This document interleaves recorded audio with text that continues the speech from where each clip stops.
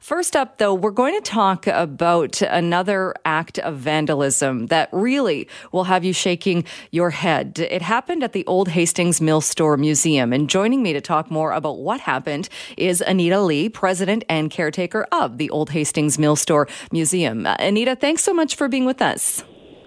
Thank you for having me, Jill. It was nice being reached out. Well, we wanted to touch base with you because I know we talked about the fact that a few months ago, the pandemic was threatening the old Hastings Mill Store Museum, and there was a bit of a comeback. People rallied, but now there have been some acts of vandalism. Yeah, so last year we were on the verge of closing, or we had to make a decision to close or the building, to close the museum or not.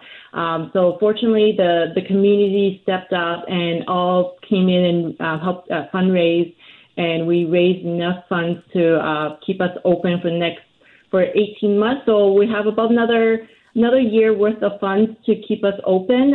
But we the only way that this building is going to keep on opening on the weekends and in the summer is having visitors visiting us and providing us a donation when they visit. So, yeah. Recently, on Tuesday evening, we had a little setback. We had an incident that happened. Vandalism happened now in the building, the oldest building in Vancouver. So unfortunately, that gives us a little bit of.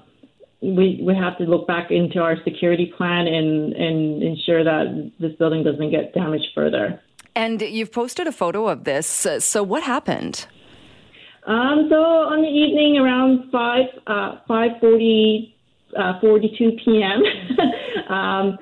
There was a group of young people were hanging around the park, and a lot of park goers came and told me that there were a group of young people were hanging around, and suddenly they heard a crash sound, and I heard the crash sound. I was in the building at the time, and I went into that room. Fortunately, there was no one in the room, but I saw the window was shattered. Glass was everywhere, and then I ran outside and ran back in and looked at it. Was a large rock, and that rock could have severely injured someone. It was about a 6 inch wide and 2 inch thick rock that went through the window.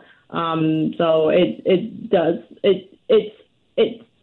shattering to us, basically. Yeah, I mean, but beside the fact that there were people in the building, like you said, they could have been hurt had anybody been there, been in that room when the rock came through. But also, I mean, it seems like this is somebody, for whatever reason, it seems random. Not that I can't imagine why somebody would want to do something like this on purpose. A lot of people don't understand this is the oldest building in Vancouver, and it's a historical landmark for Vancouver. We're such a young city. We don't have a lot of old buildings, and this is one of the surviving buildings in Vancouver. So a lot of the younger generation doesn't understand the importance of this, why we need to keep this building alive. I would imagine you filed a police report or alerted police. Is there any chance of there being surveillance video, or have there been other instances that you know of vandalism in the area that it might be connected to? No, the police came by and they basically said they can't really do anything. We don't have a video camera on that side of the building, unfortunately. We do have some images of some people running in front of the building right after the incident. But that will be up to the police if they want to use those footage or not. So, what kind of a repair bill are you looking at as far as getting the windows fixed? Oh, so because of our newsletter that went out to our local community, a lot of people stepped up. So we had a similar incident exactly a year ago. Someone used their foot and kicked through the windows, and we were able to call a window glass company. And anyways, one of the workers there is willing to come and volunteer the time and help us replace the glass for us. So we are very fortunate to have a community of people who stepped up. Like the evening of Tuesday, I was distraught. I didn't know what to do. A good neighbor who's a carpenter, just quickly came over and got some plywood, got some nails, and helped me seal the window so there's no rodents or other further damages to the building. So I'm just grateful for the community in Vancouver. Yeah, I mean, it's wonderful to see people coming up and helping like that, but still just so sad that this happened in the first place. Oh, absolutely. I just hope people understand this is the oldest building in Vancouver, and we need to keep it alive in order to preserve history, to remember who we were, and what we did here, right? So there's always good things happens in the city, and we need to remember all the good things, not the negative things. All right. We'll leave it there. Anita, thanks so much for joining us to talk a bit more about this and remind people about the importance of this building. Thank you so much for your time. Yeah.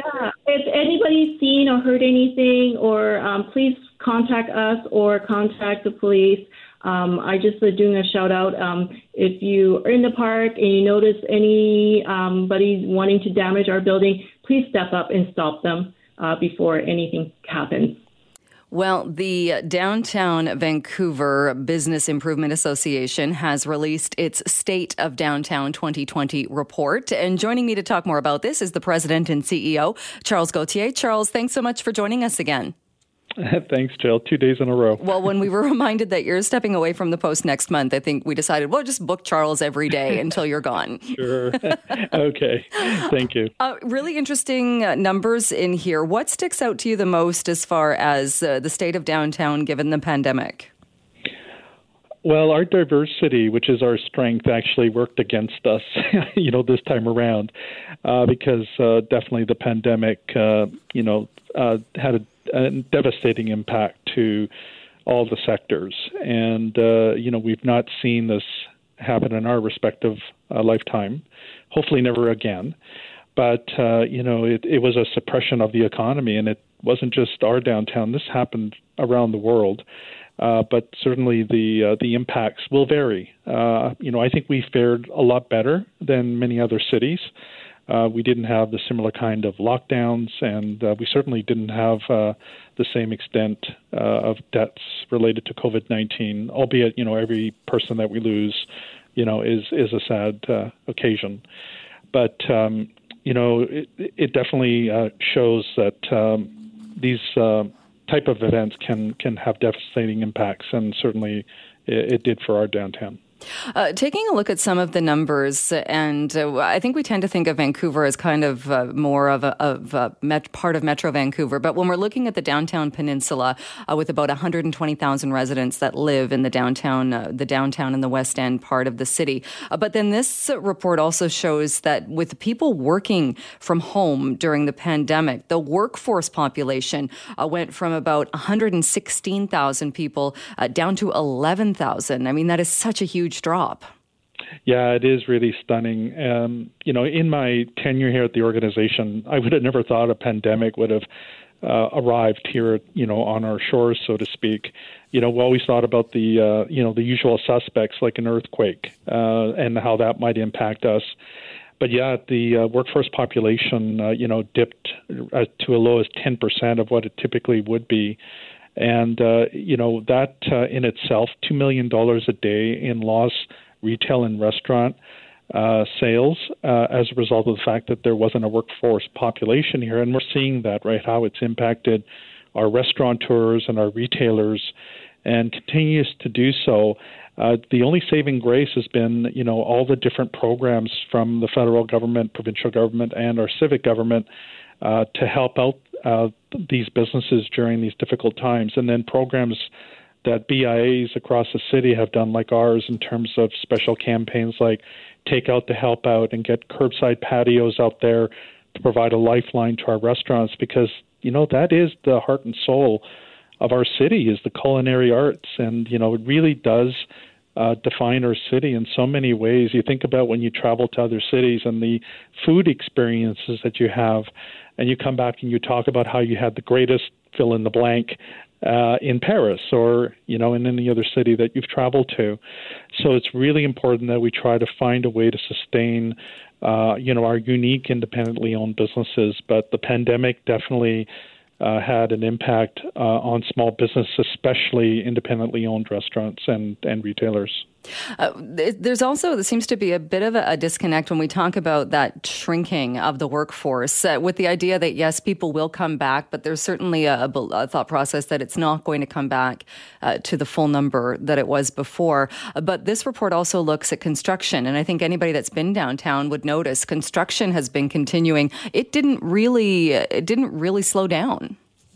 No, I mean, there were less development or less permits applied for to build, but certainly the saving grace was that we had a number of office buildings that had been approved prior to the pandemic and construction had started, and those are going to start to come online and be occupied over the course of the next few years, and that's going to be about 4 million square feet of additional office space, and a large number of those office buildings are committed to in terms of tenants moving in.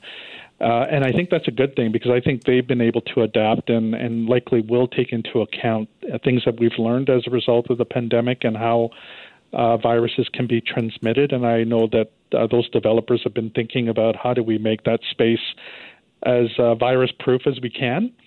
But yeah, we've not seen a huge impact in terms of office vacancies as a result of the pandemic. But there will be some opportunities for businesses that aren't here to be able to move downtown and take advantage of what I would call amenity-rich circumstances, access to the SkyTrain, into the buses, and to everything that we have within easy walking distance in a very compact downtown.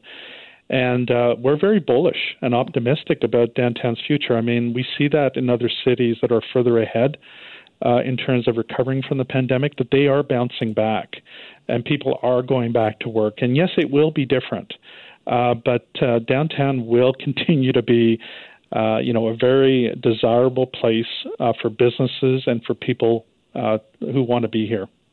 All right. Very interesting findings in this study. Charles, we'll leave it there for today, but thanks again for coming back on the show.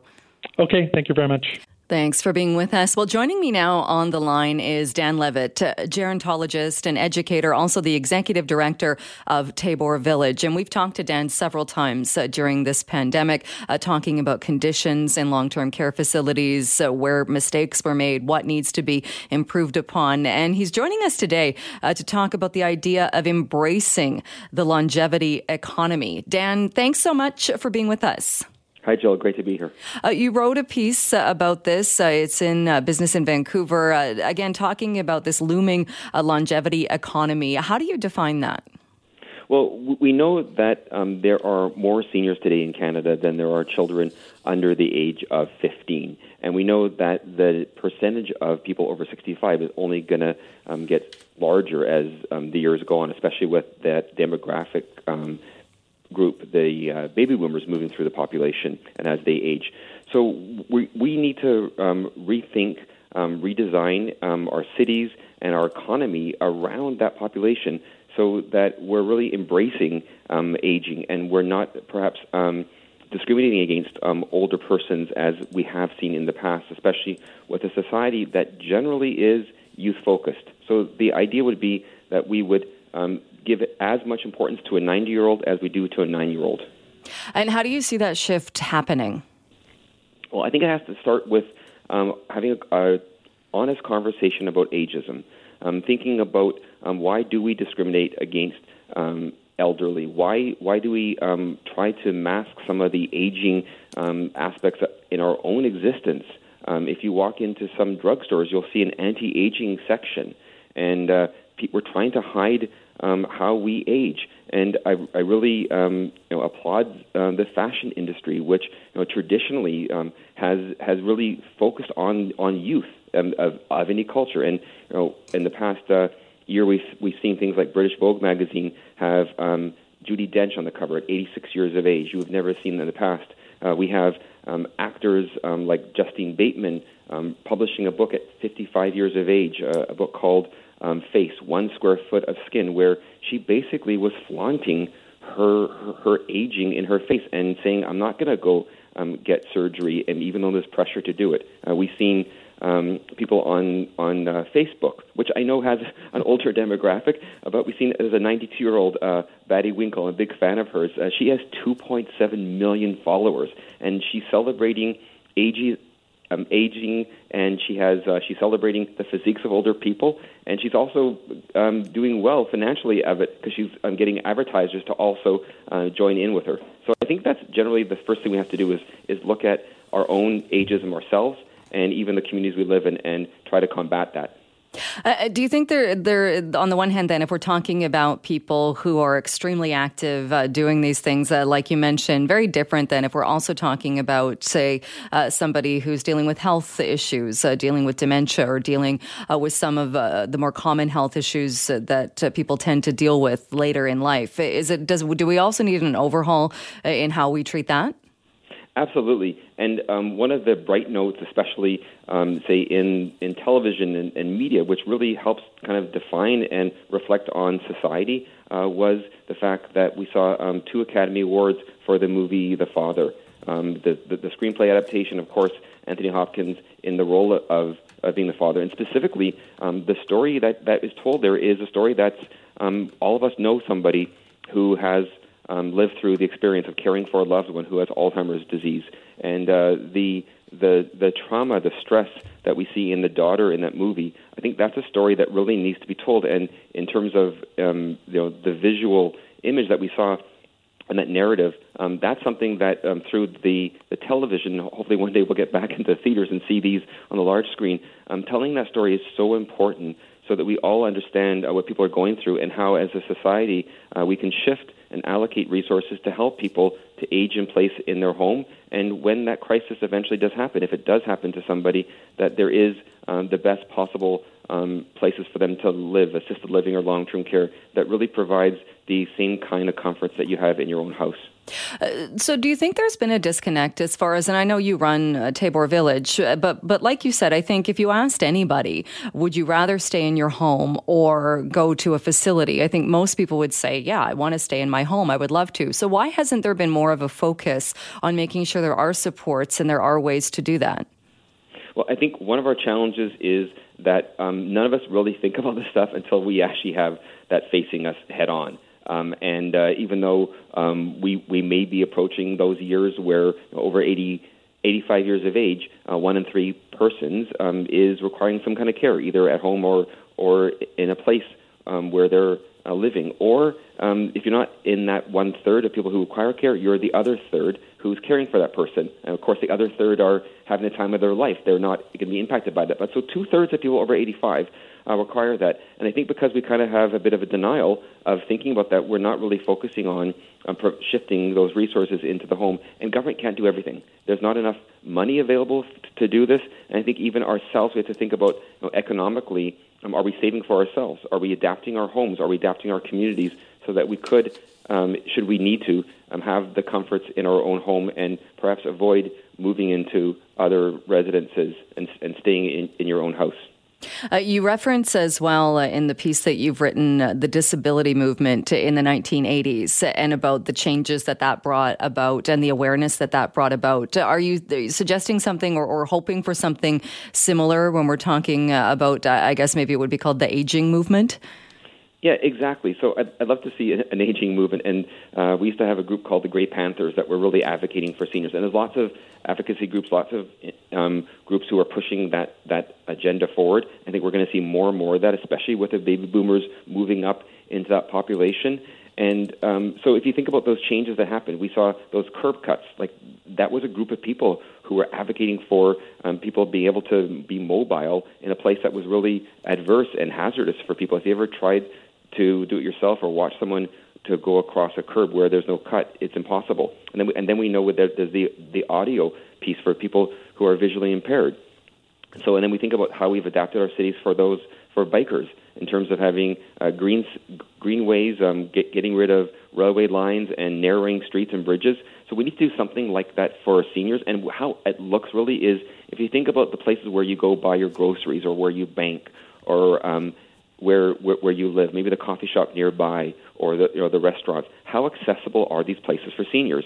especially people who are living alone or who are isolated. And I think it's really improving our marketplaces and our villages so that we can embrace the older demographic, and we sometimes might put them ahead of ourselves. And we've seen that, during the pandemic, we saw grocery stores having their first half an hour or hour of the grocery store just for people who are vulnerable or for seniors. We see it in other places like farmers markets. So I think we have to continue to kind of push that envelope and ask how we can make our cities more age and dementia friendly.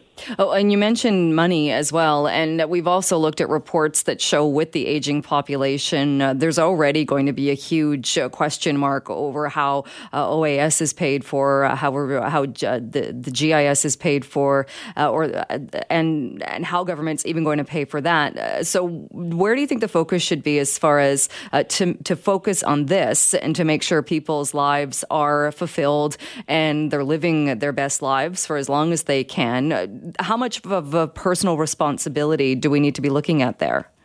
Well, I think those of us who can do that, we really have to think about that long and hard and think, are we putting enough money aside for ourselves to not necessarily count on governments being there for us?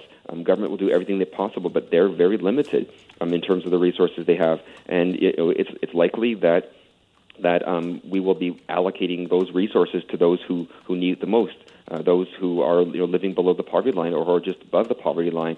So I think we really have to think about that very clearly and think also what would it look like if we worked longer, if we work beyond 65, those people who choose to do so, that retirement age, which is not mandated in terms of legislation, but looking at, as you mentioned, those government programs, the pension plans and Social Security, so that we have the money available to support people who need it the most. So I think we do have to rethink different government programs that are available to seniors. All right, Dan Levitt, we'll leave it there for today. Thanks so much for your time and for talking about this. Thanks, Jill. Anytime. Well, we've talked a lot about various different industries. Yesterday on the program, we were talking about tourism and hospitality. The CEO of Accent Inns joined us talking about just how dire things are and how they will need help to make sure there are hotels and resorts and such on the other side of this. Well, today we're hearing from Restaurants Canada calling for a sector-specific support package to help recover more than 400,000 food service jobs in this country. And in BC alone, talking about 45,300 jobs still missing when it comes to jobs in the restaurant sector. Joining me now to talk more about this is Mark von Schellwitz, the Vice President for Western Canada with Restaurants Canada. Mark, thanks so much for being with us. My pleasure, Jill. This specifically kind of lays out what's needed as far as money supports for the restaurant industry. What would you say is the number one thing that restaurants are going to be looking for? Well, certainly, the wind down of the wage subsidy and the rent subsidy that is supposed to already start this summer is just going to be a real problem. I mean, you've got to remember that restaurants are the third largest employer in British Columbia, and restaurants are key to feeding British Columbia's recovery and bring back jobs. But first, they have to survive. And if subsidies are scaled back too soon, they won't have the working capital they need to transition from survival to revival. So we've put forward a package that's, very much food service specific. And one of the things we are asking for, and probably the most important, is that the wage subsidy and the rent subsidy don't get scaled back as planned over the summer for the food service industry, and that be extended to next April. Because you have to remember, just looking at the numbers, we've got 80% of our members that are still losing money. We've got half of them that have lost money every single month throughout the whole pandemic. And it's an industry with very low margins. So even once we start getting back to some sort of semblance of normalcy, it's going to take most of our members a year or two to return to some sort of semblance of profitability. So what we don't want to see is a second wave of business closures and even more layoffs. Instead, we should be focused on how can we get this sector through to help, employ those 45,300 jobs that are still missing from BC's food service sector.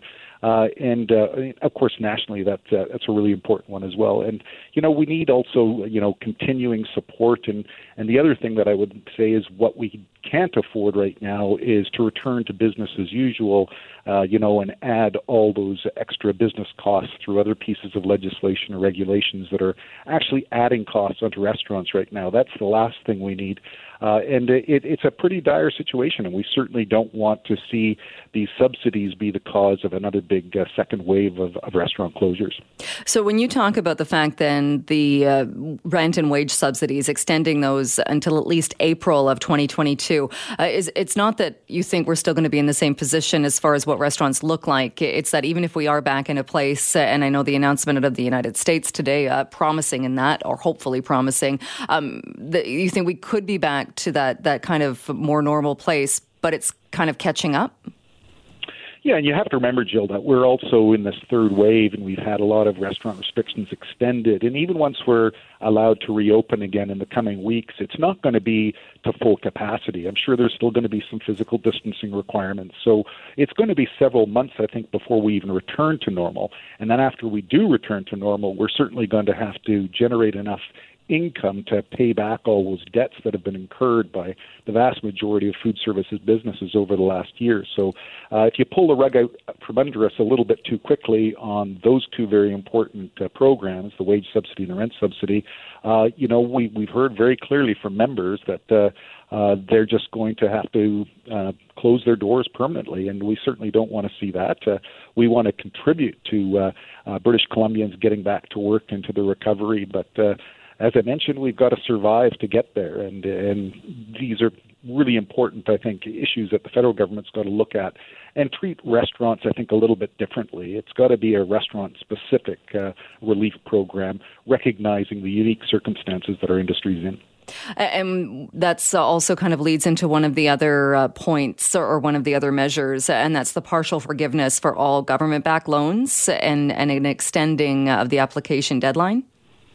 Yes, exactly. So that is one of the 4 points that we've included to help restaurants through this. Is certainly we also need those that are also eligible for the wage subsidy to apply through the Canadian recovery hiring program, but we have to have a business in order to hire people back, and also the partial forgiveness for the government-backed loans and an extension of the deadlines for these programs, because right now restaurants are facing a huge debt load based on, just to keep their doors open and their lights on, they've had to incur significant amounts of debt, and it's every single month where you're going further and further into debt. So it's going to take us some time to return to normal, and of course, we also want to ensure that governments at all levels are encouraging people to get out there. We have to have the consumer confidence that people can once again go out to restaurants. But the transition from survival to revival is going to still need some government support to get us there.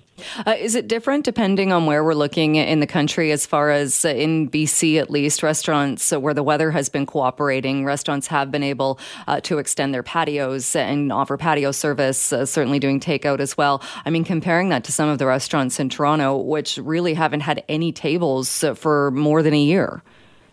Yeah, no, we're very fortunate to live in British Columbia, and hats off to Dr. Henry and the government.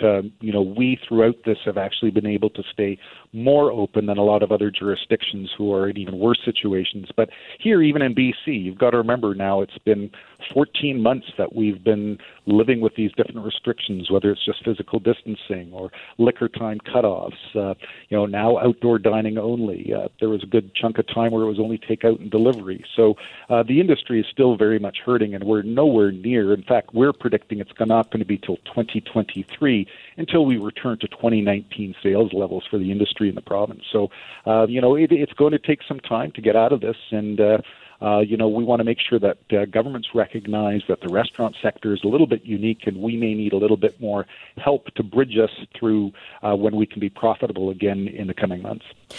What do you think of the numbers? Even with these measures, if all of these measures are granted and this goes ahead, I would imagine there are still going to be restaurants that close permanently.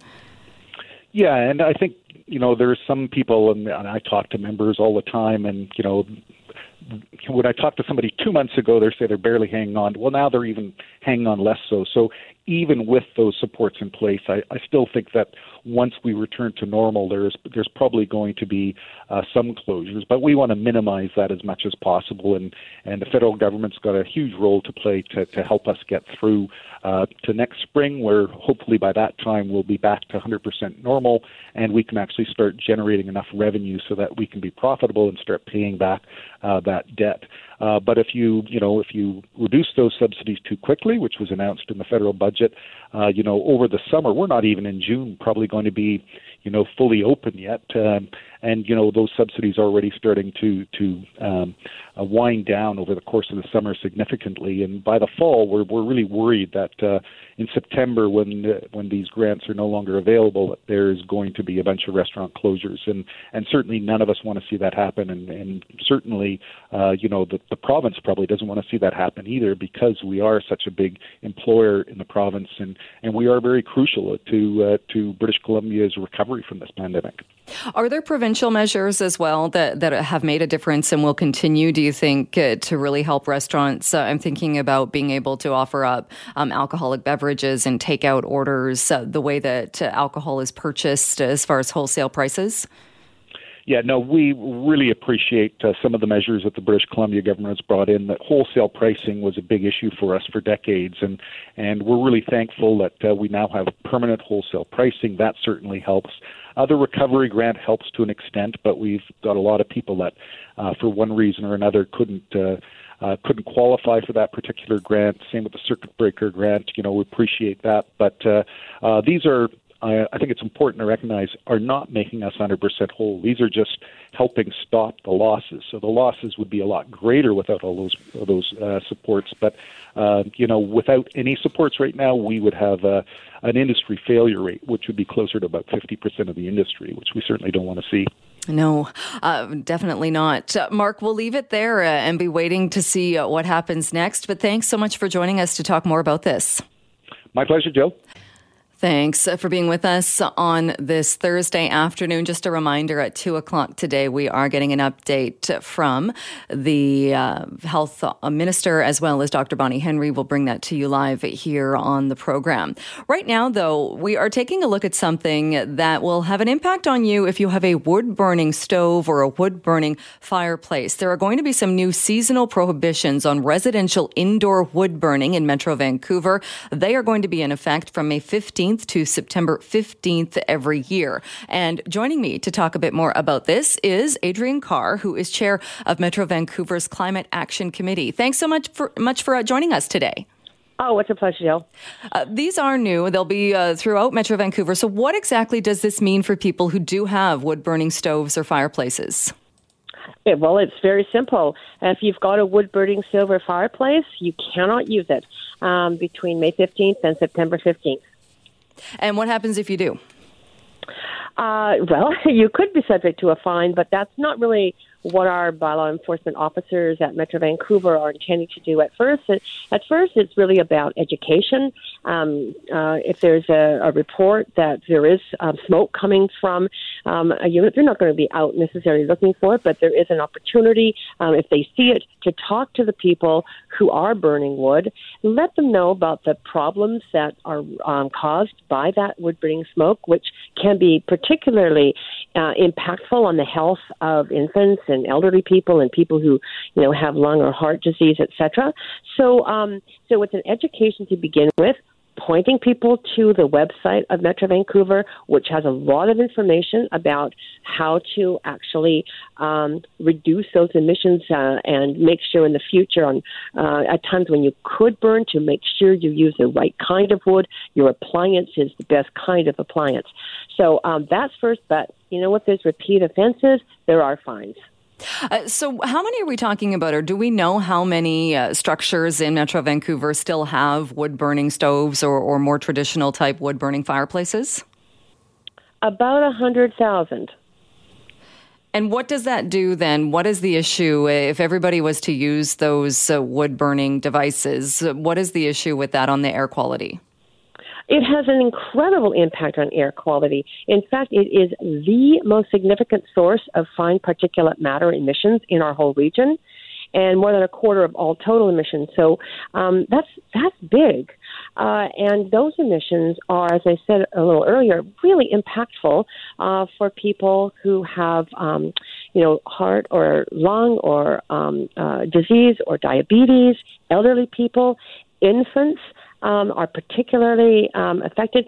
The other thing that's quite interesting about this is it exacerbates this kind of fine particulate matter. It is toxic as an air pollutant, and it affects your immune system, and it exacerbates infections, viral infections like COVID. And I don't even remember last year when COVID first struck. In fact, the province recognized that through the health authorities and put a ban on all outdoor burning because of the impact it was having or it could have on anyone who did get COVID. What about people, and I get that this is the time of year where generally the temperature is milder, so maybe people aren't using these wood-burning devices as much, but if it's somebody that this is their key way that they heat their home, or if it's somebody that this is a more cost-effective way, that rather than use an electric heater or an expensive heater, maybe they're on a fixed income, and this is what they use instead, and it's a cool night on, say, September 6th, what do you say to somebody in that scenario? Well, actually, if it's somebody who is using a wood-burning appliance to actually heat their home, it's their sole source of heat, there are opportunities to apply for an exemption from this. If people are low income and this enables them to warm their home when they wouldn't want to or be able to pay for any other source of heat like electricity or gas, there are also opportunities for exemptions. So this is not about penalizing people who really don't have much of a choice. It is about making sure that people who are using their wood-burning appliance, whether it's a fireplace or a wood stove, more because it is aesthetically pleasing or it's a nice thing to do. I have to say, there's a part of me that goes, I love to sit outside and be by a fire.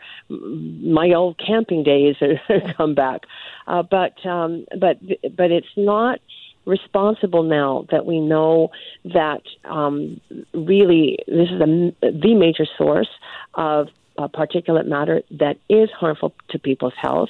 Climate change is creating much more of a potential crisis situation, as we saw, a few years ago, 2017, 2018, when we got the most phenomenal impacts of wildfire smoke in Metro Vancouver from fires all the way as far as California, but certainly Oregon and Washington State.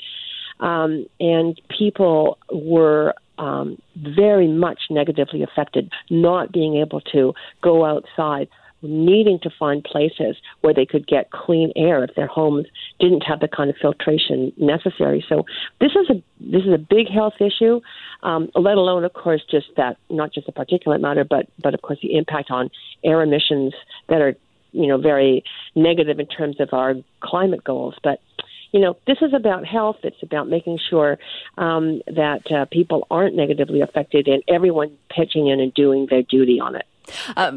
You say it's not meant to be punitive to people, but according to the website, that as of September 2022, people that live in Metro Vancouver, they will have to register their appliance, and if the appliance doesn't meet the performance standards to ensure low emissions, they will not be allowed to operate it. Doesn't that create a whole bit of a nightmarish level of bureaucracy? Well, so far it hasn't been a problem, and I don't think it will be in the future. We've got a good system in place for providing incentives, for example, for people to replace their older, less efficient wood-burning appliances. There are rebates offered by the province, I think $400, that Metro Van helps facilitate for people who want to turn in, a really bad emitting wood stove and get a much cleaner one, and that's the way we need to go. I mean, there are very, very high efficient wood stoves that can make a huge difference, and so it's not about punishing people. It really is about helping people take on the responsibility that affects all of us in this region to make sure we have clean air. But if you already know there's 100,000 of these devices, why do you need people to register them? Well, they don't. So they need to register them in order so that we can monitor the replacement of them. Because by the time we hit 2025, there will, high emission wood burning appliances will be banned, and we are going to, by that point, wanting to see only the very low emission appliances or wood stoves being used. So to get to that goal, we need to make sure that we are aware of where the appliances are right now, and phase in this program to replace them. All right. Adrienne Carr, we'll leave it there for today. Thanks so much for joining us to talk about this. Yeah, thanks for your interest. Really appreciate it. For most of us, crime is something we see on the news. We never think it could happen to us until it does. Loved ones are gone, and for the survivors, the scars will never heal. I'm Nancy Hixt, a senior crime reporter for Global News. And on this season of Crime Beat, I'll take you inside some of the most serious crime stories I've covered. Season 6 of Crime Beat is available now on Spotify, Apple Podcasts, Amazon Music, and all podcast platforms.